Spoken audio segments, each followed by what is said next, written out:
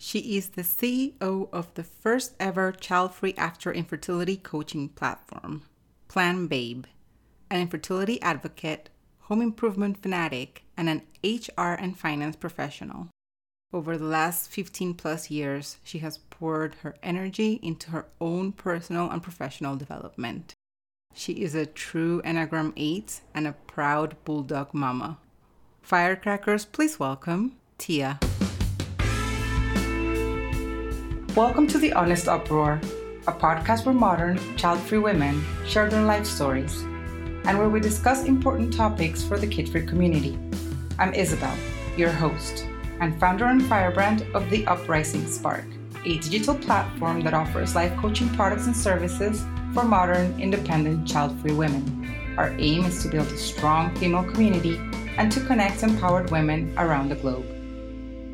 So Tia, just a few minutes ago, we were just, we mentioned how some people in our community think that there's only like one right way to be child-free. And I know that your journey hasn't been like similar to most people's journey into choosing to be child-free. So I wanted to Correct. ask you, how was that journey? I want you to tell me everything about how it was for you to arrive where you are today. Sure. So our journey to child-free unfolded in I think kind of a very unique way, but also, I mean, the aspect of infertility is not rare by any means. It's obviously less uncommon, or less common, but it is sort of part of my world. And, Mark and I, my husband, we were married about 10 years ago, actually coming up this July on 10 years. And, we've been together for a very long time, since 2005. And the conversation surrounding us being together never was central to, get together, married, babies. It really wasn't focused on how to continue to grow the family. We were, very content and with each other and sort of hustling for our jobs and trying to climb all the, elusive corporate ladders and all that kind of fun, stressful stuff that comes along with being in your 20s. And it just really wasn't on the radar. Neither had been something that, we actively pursued as kids. Like I never daydreamed about having kids when I was, a child or anything. And, even though Mark comes from a very big Italian family, everybody else seemed to be having kids left and right. And he was sort of dedicated on his work and his personal life and things like that. So having us come together made sense. And ever since then, it really wasn't until like a very specific moment in my life where we had to start having the frank conversation of what would life can possibly look like married with kids, because it was kind of new territory for us. So in 2012, my grandfather passed sort of abruptly, and he was sort of a shining light in my life, a beacon of like, just living life to the fullest. He was probably one of my closest grandparents, and for the transition to that was major in my world, in my family's world. And it's odd because you always hear the joke that like your biological clock will start ticking, mm-hmm. And the hell if it did. I got home and I was like, oh my gosh, I have got to have kids. I have got to have kids so that they are with me on my deathbed, just as I was with my grandfather. And like that became like a sole purpose in my life. And it sort of threw our marriage for a whirlwind because, we were sort of on this completely different path. And now all of a sudden I'm like, this is my purpose. This is exactly what we need to be doing. And, through tons and tons of conversation, we ended up, sort of coming to the same, like, let's not try, let's not protect type thing. Like, let's just see how it goes. And of course, I'm very driven by nature, and my husband's a very driven person by nature. And the days and the months started ticking by, and it just seemed like all of our friends were getting pregnant, and like we weren't, like not even like an oops or a blip or just a feeling or anything. It was just like, what is happening? So then like it peels back another layer. It's like, okay, well, not only can we not strive for something that we're sort of like purposely driven towards, but we're actually having a really hard time getting there. And, we started doing all the like, standard at home, natural, trying to conceive ways, which was, temping and timing and all that other like extremely not fun sexual stuff. So, and after, a year or so, I'm like, oh my gosh, we have to go see the doctor. Like, this is the next step. The next step is like medical intervention. And then, from there, it's sort of like hyper speed forward. We ended up finding out that all of our like hormonal stuff was normal. Everything was working properly. We just couldn't get pregnant. So they started like using medicated cycles with us. To the point where none of that was working, and we were referred to a specialist. So in the infertility world, a specialist is called a reproductive endocrinologist, so an RE.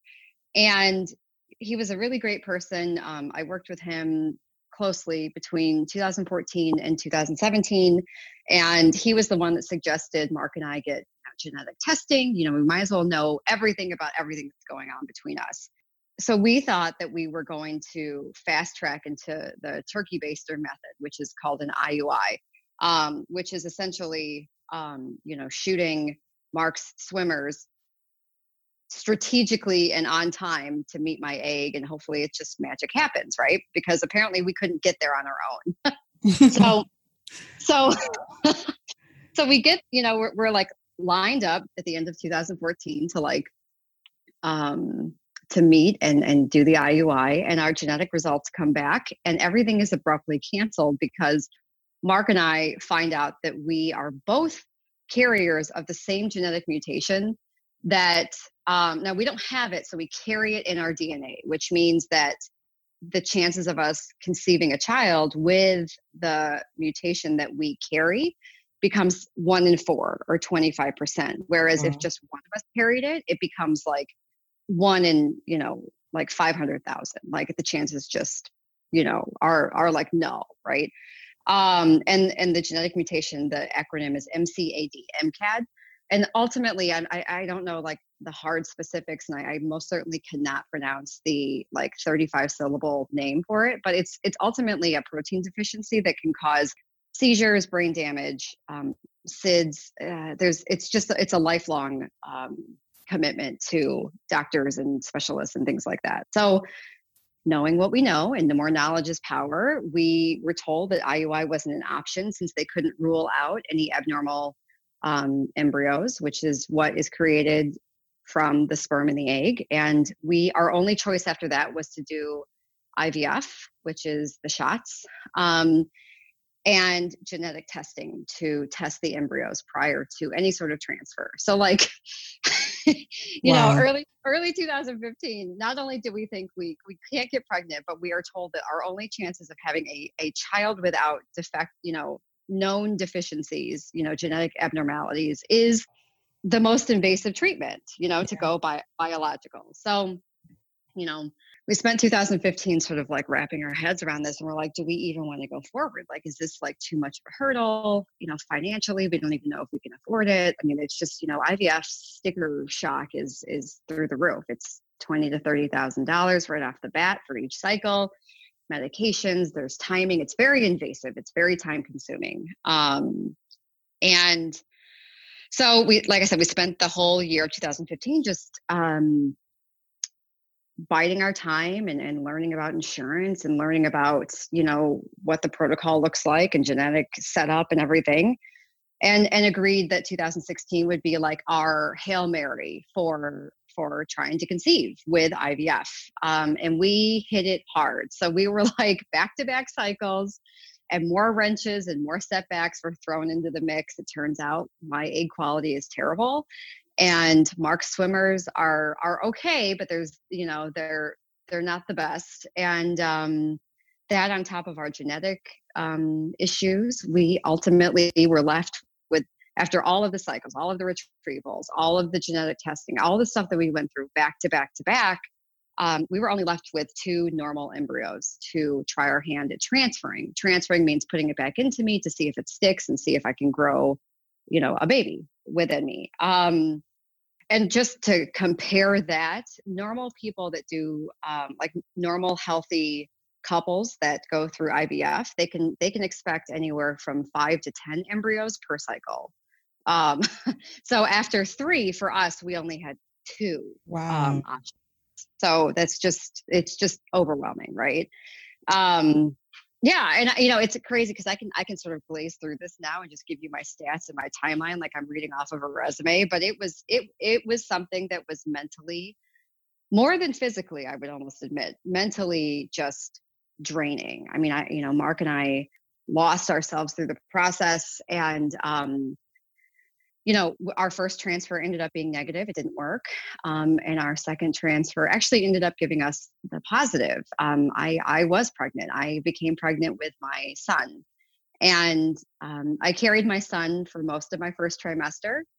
And unfortunately, I miscarried him on December 26th, 2016. So the morning after Christmas, I lost my son and sort of spun into months of grief and depression and anger and resentment and, just everything sort of negative that comes with all of this work and all of this, heightened emotions and all of these things that come with trying so hard financially, physically, mentally, the whole thing. So, of course, I wasn't mentally prepared to stop yet because we had come so far and we had tasted it. We had tasted what traditional success meant. So I was gun ho on actually trying again. And so we spent 2017 actually doing a whole other retrieval, one more transfer. I ended up with one more embryo, and that actually took for a couple days. They call it a chemical pregnancy when it works, and you get that faint positive on your pregnancy test, but then it doesn't work after that. And that was the stopping point for us. Mark and I had discussed,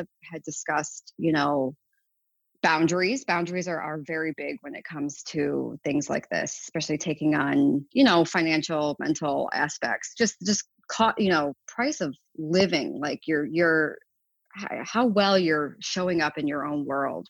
Ours was just completely depleted from all of this. And the thought of starting over with something like adoption, removing us completely, or taking one of our DNAs out of the mix with, donor embryos, donor sperm, donor eggs, just seemed kind of sort of like starting from square one. Like after you've already gone through this for a few years, it's daunting to think that you have to now pay the same amount and do the same amount of stuff, if not more, for something that, again, isn't a guarantee.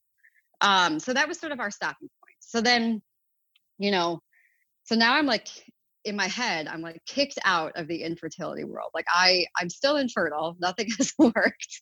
And we're aware that like child-free living is like now the name of the game. And mentally it's weird because there is like a singular mind shift to like realizing like that family building is not a thing. Right. And you're like, okay, how do I even begin to navigate this world that I didn't even have an idea was going to be a part of my future?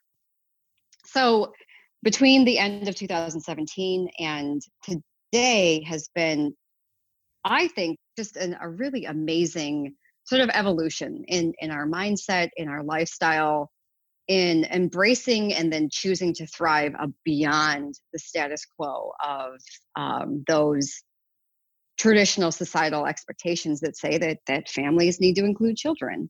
And I did feel shameful. I did feel shameful in the beginning. I felt, at a loss. I felt less than a woman. I felt broken and all, and a lot of like the very standard negative feelings. So I kept talking. I kept sharing what life continued to look like after infertility on my social media pages like Instagram, things like that. And a couple more people would come out every now and then and they'd say, I'm child-free too. Infertility treatments didn't work for me. Not many people speak out on this, thank you for sharing.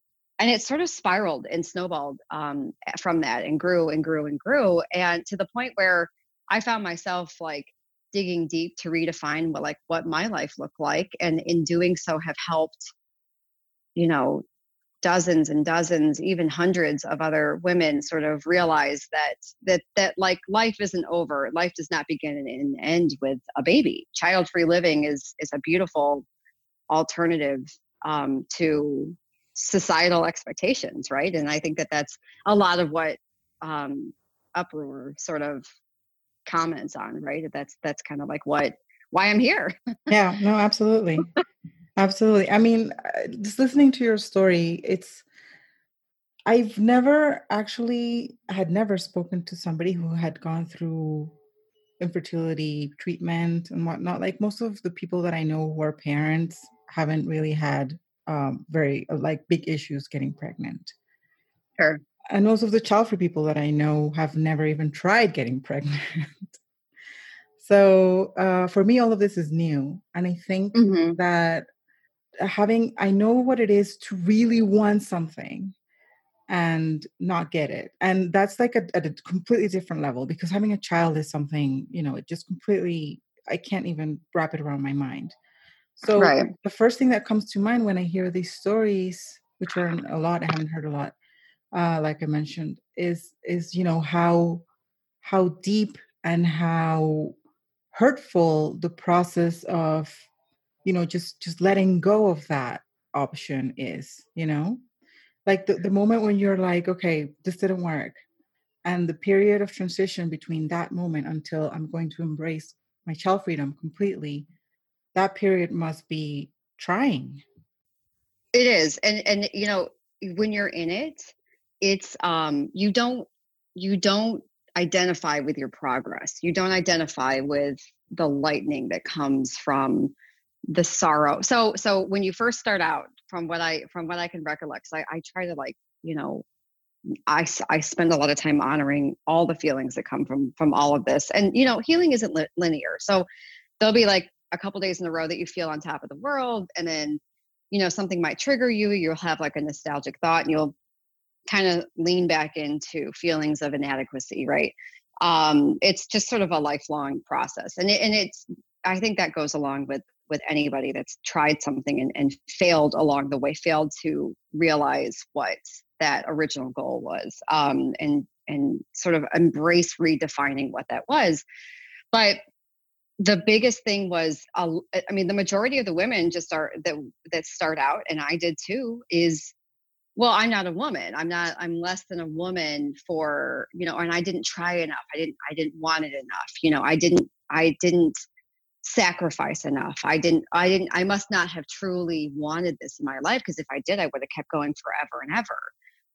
And that's sort of like the beginning of all of the shame that sort of comes up with these feelings of walking away. Because in any other normal case, everyone always says like, oh, you don't ever give up. You don't give up on your goals and your dreams, Well, what if your goal and your dream isn't unfolding in the way that it happens? And it took a lot of realization that I am comparing my story to everyone else's that, like you said, had it easier, got drunk one night, got pregnant, has that kid, didn't even want kids in the first place and had an oops and got pregnant, the crackhead on the street, that just gets pregnant constantly and gives her kids up for adoption. I mean, you don't know these people's stories, but yet here you are comparing and feeling completely inadequate to these easier stories, these stories of success, these stories of triumph, traditional success when it comes to fertility treatments, and everything around that, and it does take a lot of inward thought and inward processing and sort of trying to make sense of the achievements that are already happening in your world and what you can do beyond life when you're not paying for, a kid, or you're not spending all your time with another being in your house, or however that is. And it actually did help to have my husband sort of, when I felt, as like the days and the weeks went by, I would just be like, gosh, I just feel like I'm never going to stop feeling sad for myself. And he would say, you actually are. Like your aggression or your sadness that was big in the beginning, you've kind of chipped away at that. It's less often and it's less large when it happens. So you actually are making progress. And, it was kind of great having him as like a cheerleader in a sense, not an overbearing one, but just sort of someone seeing me evolve from like an outsider, because it's hard to explain this type of stuff to people that, like your parents and your friends that haven't seen you every single day of your life. So therapy does help. I went to a therapist for a while to sort of like become at peace with the loss of my son, the loss of this lifestyle that I dreamed up, the loss of a dream, right? Because a lot of times when we set out to have goals in life, and this could be anything beyond kids, those you have this like big, lofty, fluffy, vibrant rainbows and roses dream of like how life is going to look, or how the house is going to look, or how retirement looks, or how your family looks. And once you kind of get into the nitty gritty, you kind of realize that like it'll still happen. It just may not happen in the way that you originally dreamed up, because reality is obviously different. What's attainable is different. And I just sort of kept remembering that like my life is going to unfold how it needs to, for what is most purposeful for me, and to stop comparing. The biggest thing was stay in your own lane, stop comparing, stop assuming that your life is shitty just because you don't have kids. Like, these are all just like self-deprecating things. Like, you would never say that to somebody else. Like, you'd never go up to them and say, oh, you don't have kids, like you're a loser, like you would never do that. But yeah, I'm doing it to myself, right? So it is a process of sort of coming out and finding your bearings again with all of it. Yeah. No, I giggled at what you just said, because of course, like, I personally would not do that, of course, Right. especially being child-free. But you know how some people who are really pronatalists do actually say those type of things to women, especially who don't have kids. Oh, I'm sure. Yeah. I mean, So I actually wanted to ask you about that, because when you make the decision to become child-free, the way I did, which is like a conscious decision, I never tried to get pregnant. And this is like, like I mentioned, I have no idea what it is to deal with infertility or even trying to get pregnant. Right. And then somebody asks you, do you have kids? Or how many kids do you have? They ask sometimes. It's just really funny. Right. Yeah. And you go, none. And they're like, why? I don't want to. And you want to end it right there. And then they start telling you all these things. So my question to you would be, have you faced this type of comments now that you're like embracing the child-free lifestyle, even though for you it was transition from infertility to child freedom? And you know what I mean? Like, I'm curious about that. Yes. Oh yeah. So and that's evolved as well. So, prior to even getting the like itch to try to have kids, when I was more aligned with, like your lifestyle, when people would ask, I'd be like, oh, hell no, I'm never having kids. Like, it was very simple. Like, and, and I think the perception with that is, oh, you're selfish. And selfish is historically a negative word. I think selfish is a great word. I think you have to be selfish in order to thrive in this world.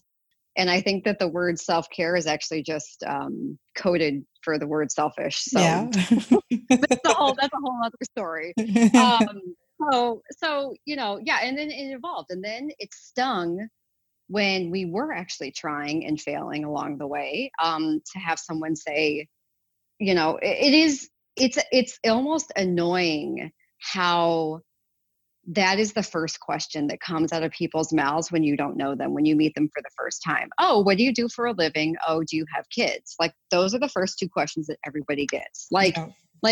Forget that you are a person. Just tell me about your offspring, Yeah. And I got so irritated, and so sad and felt like, so like, again, less than comparison when we were going through treatment. And it was sort of like, well, we're trying, and well, I mean, people are well-meaning for the most part. People are, not everyone, but I would say a lot of people are well-meaning when they inquire because they just want to find that connection with you that they have, right? And they don't think beyond what they have.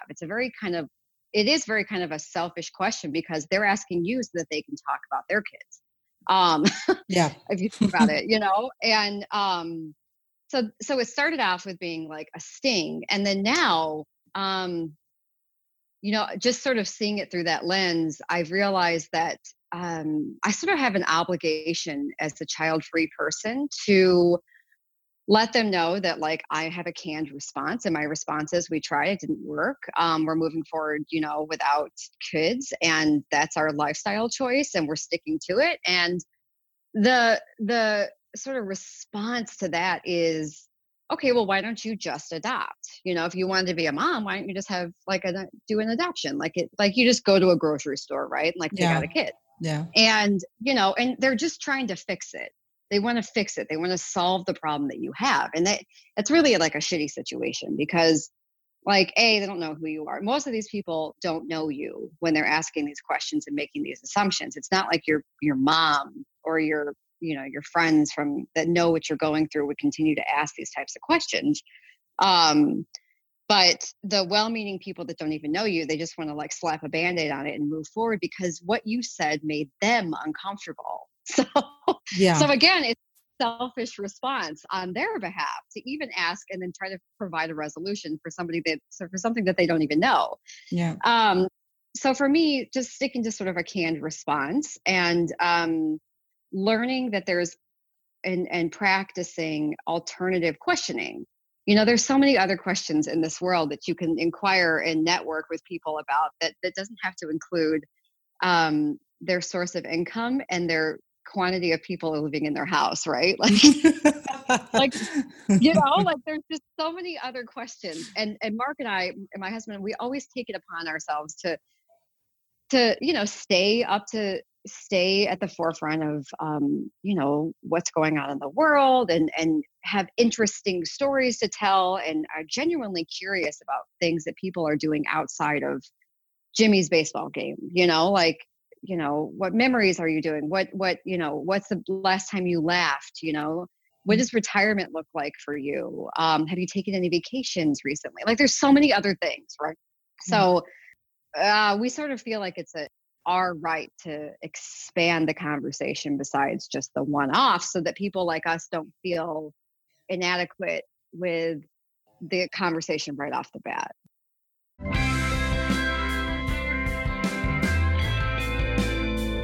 You're listening to The Honest Uproar, a podcast where modern, child-free women share their life stories and where we discuss important topics for the kid-free community. I think the reason why people after a certain age, because that I would say happens more towards their 30s and afterwards, when they start asking, what do you do? And, how many kids do you have? Or do you have any kids? I think it's because their life is consumed by these two things. Parents who work are either at work or spending time with their children, and maybe they don't have a lot of time to spend doing different things, other activities, or exploring or being curious about the world. Maybe they don't have the time or the energy. Right. So I think it's like they try to find like the common ground with other people. And when you take that away from them, it's really funny. It's happened to me several times when they ask about the kid thing and I tell them I don't have any kids. That's the end of the conversation. That's like, oh, they turn around, they go, talk to somebody else. If it's like, in a social setting. And I think it's funny because, it's funny, but at the same time, it's a little bit sad in the sense that if all anyone can do is talk about their children, that means that they have in a way kind of erased themselves from their lives. Right. Totally agree. And what's interesting is the conversations 30, 40 years ago weren't like this. Conversations, even between two sets of parents, weren't centered about what their kids are up to. It wasn't like this. This has actually become a very centered sort of like economist-driven conversation that to make yourselves the center, to make, as a parent, to make your kids front and center, because you're not a good enough parent unless you're spending every waking hour outside of work staring at them and lifting them up and educating them and inspiring them. Like heaven forbid they go do something on their own. I mean, of course I can't speak for them because I'm not a parent, but I do think that there has been sort of a heightened sense of like helicopter parenting that has like taken over. And, yeah, from what I mean, because I mean, how else could my parents had conversations with other parents that had nothing to do with us. They didn't even know where we were at the time, Yeah. No, I agree. I mean, it happened to me as well. I mean, I remember playing, this was the time where you could go outside and play and not like be staring at, a phone screen, because kids nowadays, right. I don't know, but what I see from other Yeah. children is that they are way too dependent on technology, which just also makes sense because times have changed and everything now is technology. I get that. But I remember when I was a kid, when we didn't have any of that, and you would go out and play, like our parents would talk about, whatever. And we were all like playing somewhere they couldn't even see us where we were. You know what I mean? Like it wasn't, what's the kid doing and is he safe or not? I get that times have changed. But you're right. I mean, I hadn't actually thought about it that way. I don't know. And I get that times change, and I get that parents now need to maybe be more aware of what their kids are doing, because kids have access to a lot more information today than we did when we were, children. Right. Yeah, Yep. but I can't. I mean, I totally agree. Yeah, but I can't speak to that either. And I really, that's something that I am so glad I don't have to, worry about that too. Like I wake up every morning and I'm like, I'm so glad I don't have to like pay attention to somebody else like during the whole Sunday, for example, just to make sure that this person or this little kid is not doing something they're not supposed to be doing, or, you know what I mean? Oh yeah. And it is a very seasonal like life thing, right? I mean, a lot of people that have young, tiny kids, our friends, for instance, they go away from like years 0 to 5 or 6. You don't really, I mean, your friends kind of retract back, and there's a a specific amount of time that's necessary for them to sort of keep their eyes on their kids, which is fine, and I think a lot of people find themselves in that comparison mode, especially if you're trying for infertility and you're like, or you're child free from the beginning and you never wanted them in the first place. You do see sort of like this divide begin, where like all of your friends are having kids, and then there's a few of you that aren't, and you sort of like side up with them more often. But having kind of gone through this whole cycle, I mean, in the time it took us to realize that we didn't want kids, then we really wanted them, and now we're not having them, our friends' kids are now like almost teenagers. Like that's how long this has been going on. And wow. But it's actually very interesting to be the spectator from that, because now all of our parent friends are coming back into our world because they're looking for the adult conversations again. They're looking for the connection outside of their kids. They're looking to come hang with us because we're the ones out, doing the cool stuff, having the cool adventures, or not even cool, but like just having something that isn't driven around their kids, right? So they're looking for just anything that's different. And it's been sort of nice to sort of be that person or that group of people that can provide something that they could never even fathom because they never had the time or the energy to pursue it. Like you said, I mean, they're too busy with their kids. So yeah, we're that source of inspiration. We're that source of fun or adventure, like we're the one hosting the pool parties because, shit, they probably couldn't have afforded the pool or whatever, because they had to put their kid in speech lessons or whatever, so we have the opportunity to sort of like trade off. Like I get to play with their kids sometimes, and it's great because they get a break. And they get to connect with us and hang with adults that are completely different and want to sort of connect in a way that isn't, parent focused, which is what I think has been like the most wonderful thing out of all of this. Yeah. One of my closest friends, she's like my number one supporter from the get-go. When I told her I don't want any kids, she was like, yes. She has 2 children. She's a mom. Okay. And it's funny because at the beginning with my family, it was a little bit hard, but now they're a lot more comfortable with it. But she, from the get-go, she was like, yes, you go, girl, it's your decision. That's awesome. Even though she Yeah. is a mom. And nowadays when we talk, I call her or she calls me and she's like, I really want to hear all your fabulous stories and what you're doing up with life because, I love hearing, what it is that your adventures and all, because my life is, my kids basically. So I get that, that feeling of being able to share with some of our friends, the things that we're doing and hopefully inspire them to do something similar. If they can't because of the kids, then maybe after the kids go out of the house or something. I don't know.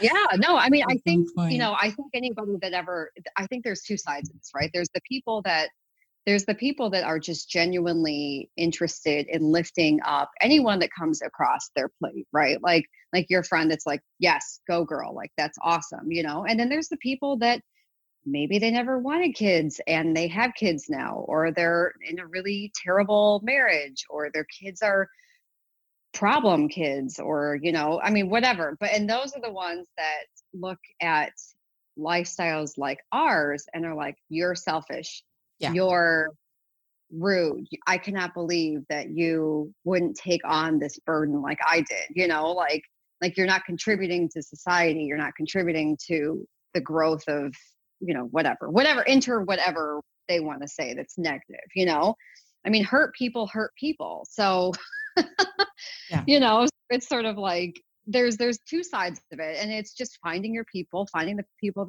that celebrate you for you and kind of want to come back and, like you said, like get inspired and learn a little bit about what it's like. I mean, I am genuinely interested about how moms make it work these days. Like it blows my mind. And but at the same time, I'm like, I'm kind of, like you said, I'm kind of glad that I can just decide not to do anything on the weekend if I don't want to. Yeah. Like it's a wonderful perk. Yes. So Absolutely. So you mentioned as well that you took all of this experience and you started posting it online. I know that you have an Instagram account and there you have a bunch of followers of people who I believe were inspired by your story, and now you're helping them. So I want to hear a little bit more about that. yeah. Like I said, I started my account. Social media is not really like my forte. Facebook was never my thing or whatever. But for whatever reason, Instagram became sort of something I'm good enough at, that I enjoy doing most often. So back in 2012, like when we first decided we were going to start trying, I created my account. So I really just shared my life. I'm pretty much an open book. I'll speak to anybody about anything. You ask a question, I'm not embarrassed. So I just use that as like an outlet to talk about the struggles and the good days and the bad days and everything that came in between.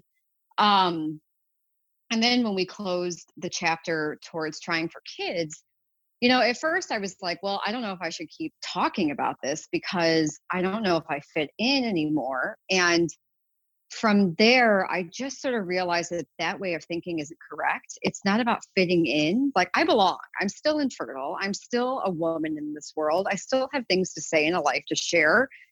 And perhaps nuggets of wisdom that other people need to also hear. So I'm just going to keep talking.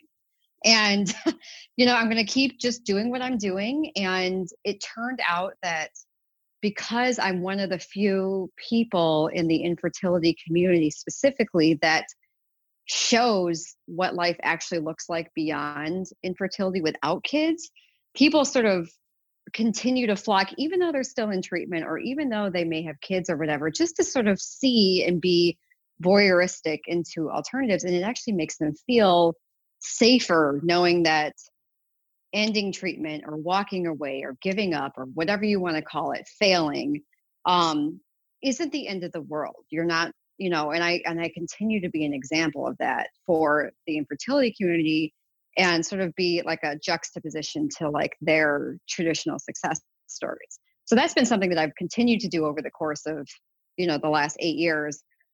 And that has evolved into me actually working with women one-on-one. So my professional background is actually in human resources. So I've worked with, people are my jam in general, and connections, and making,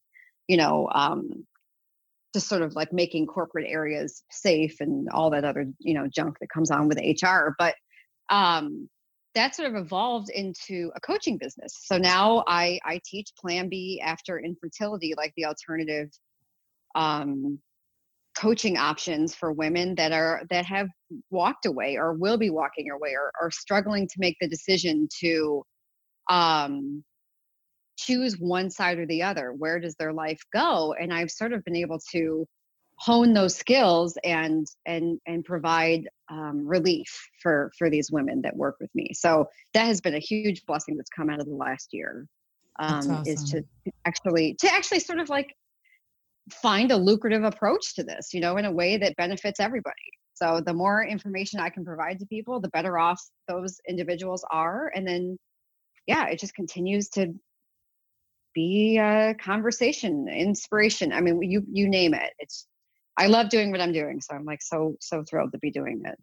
That's so great. It's so cool that you've been able to take all of your experience and put it towards, put it in use, I would say, in such a positive way, because I'm sure there are many women out there who go through infertility treatments, and then after that they're just broken.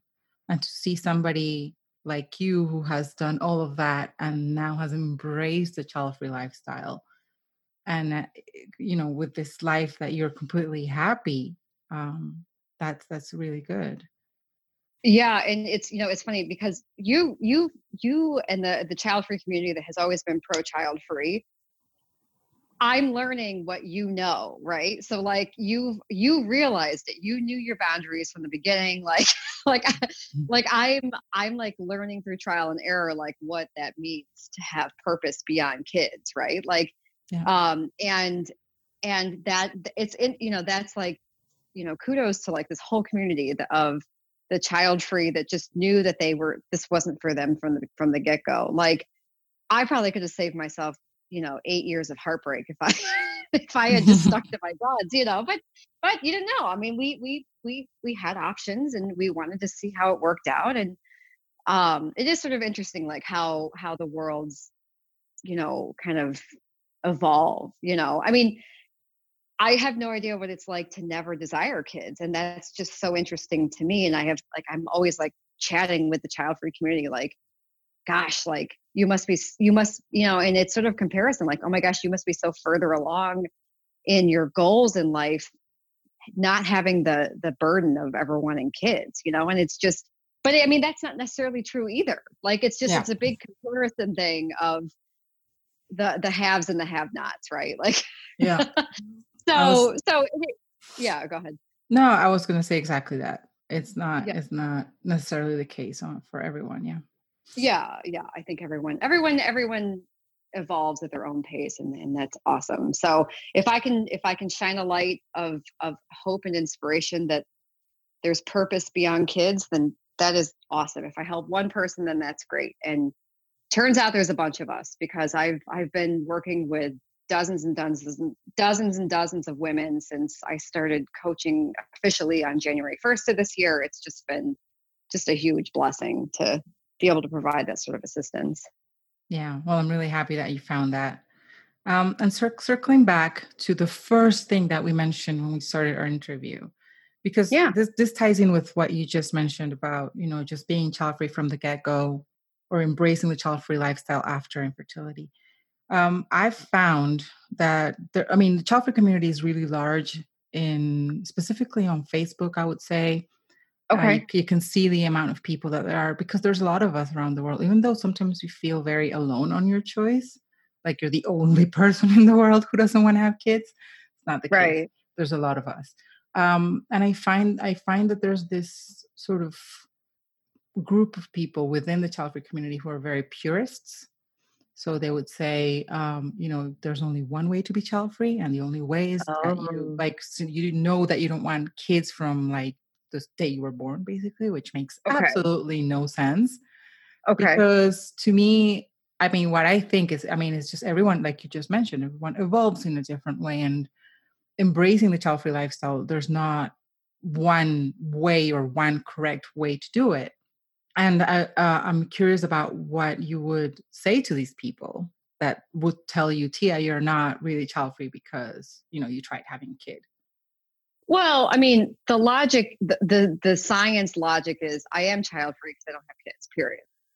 But I mean, you got to think about it like people's identities, people's labels, people as who they are. Like, I'm not the same person I was in my 20s. I'm not the same person I was yesterday. Like, my ideology and my expectations of life and what's working for me and what isn't are going to change and evolve as I grow and become more me. And I think that's sort of the evolution of people in general. Like, you are ultimately spending your whole life defining who you are, what you're willing to take on and what you're not.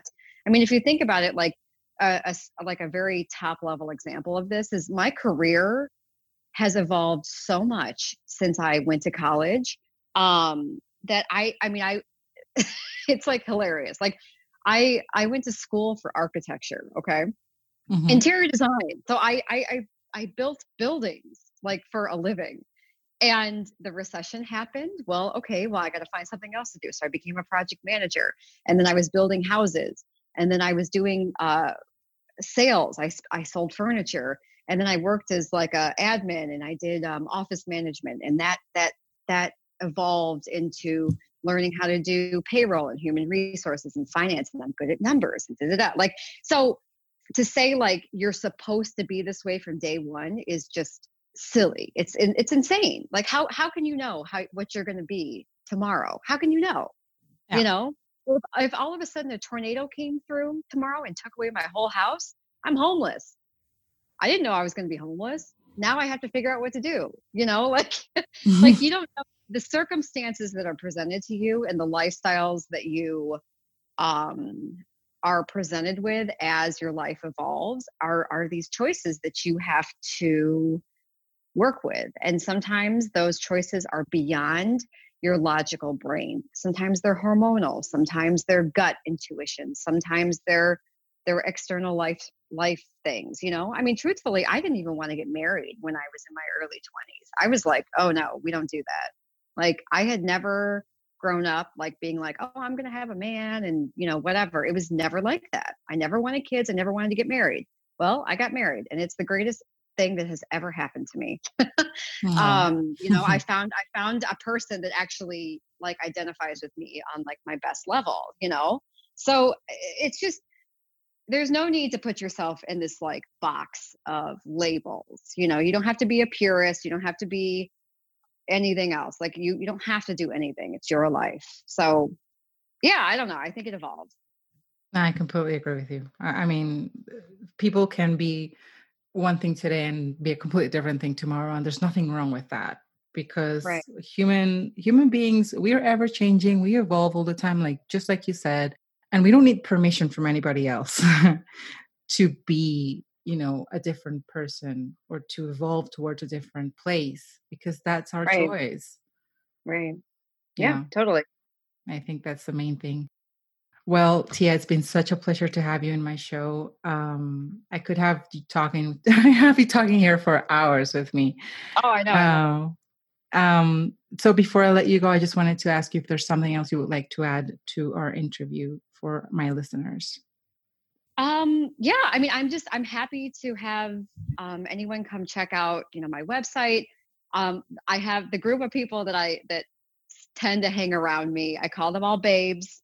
I feel like babes are kind of like the empowering, like kick-ass women, So if you come by me and you hang out, you're a babe. And actually my coaching is called Plan Babe, like Plan B, like B after infertility, like the alternatives. So planbabe.com is my website. And actually on my Instagram, I've got a free tools download to sort of like talk through being more purposeful and more driven in your life. And it's just like a free way to get some of my tools into your hands if you're ever feeling stuck or unmotivated or things like that. So however I can help. My Instagram is at Ms. Tia Gendusa. So MSTIA, G as in George, EN DUSA, and my website is planbabe.com.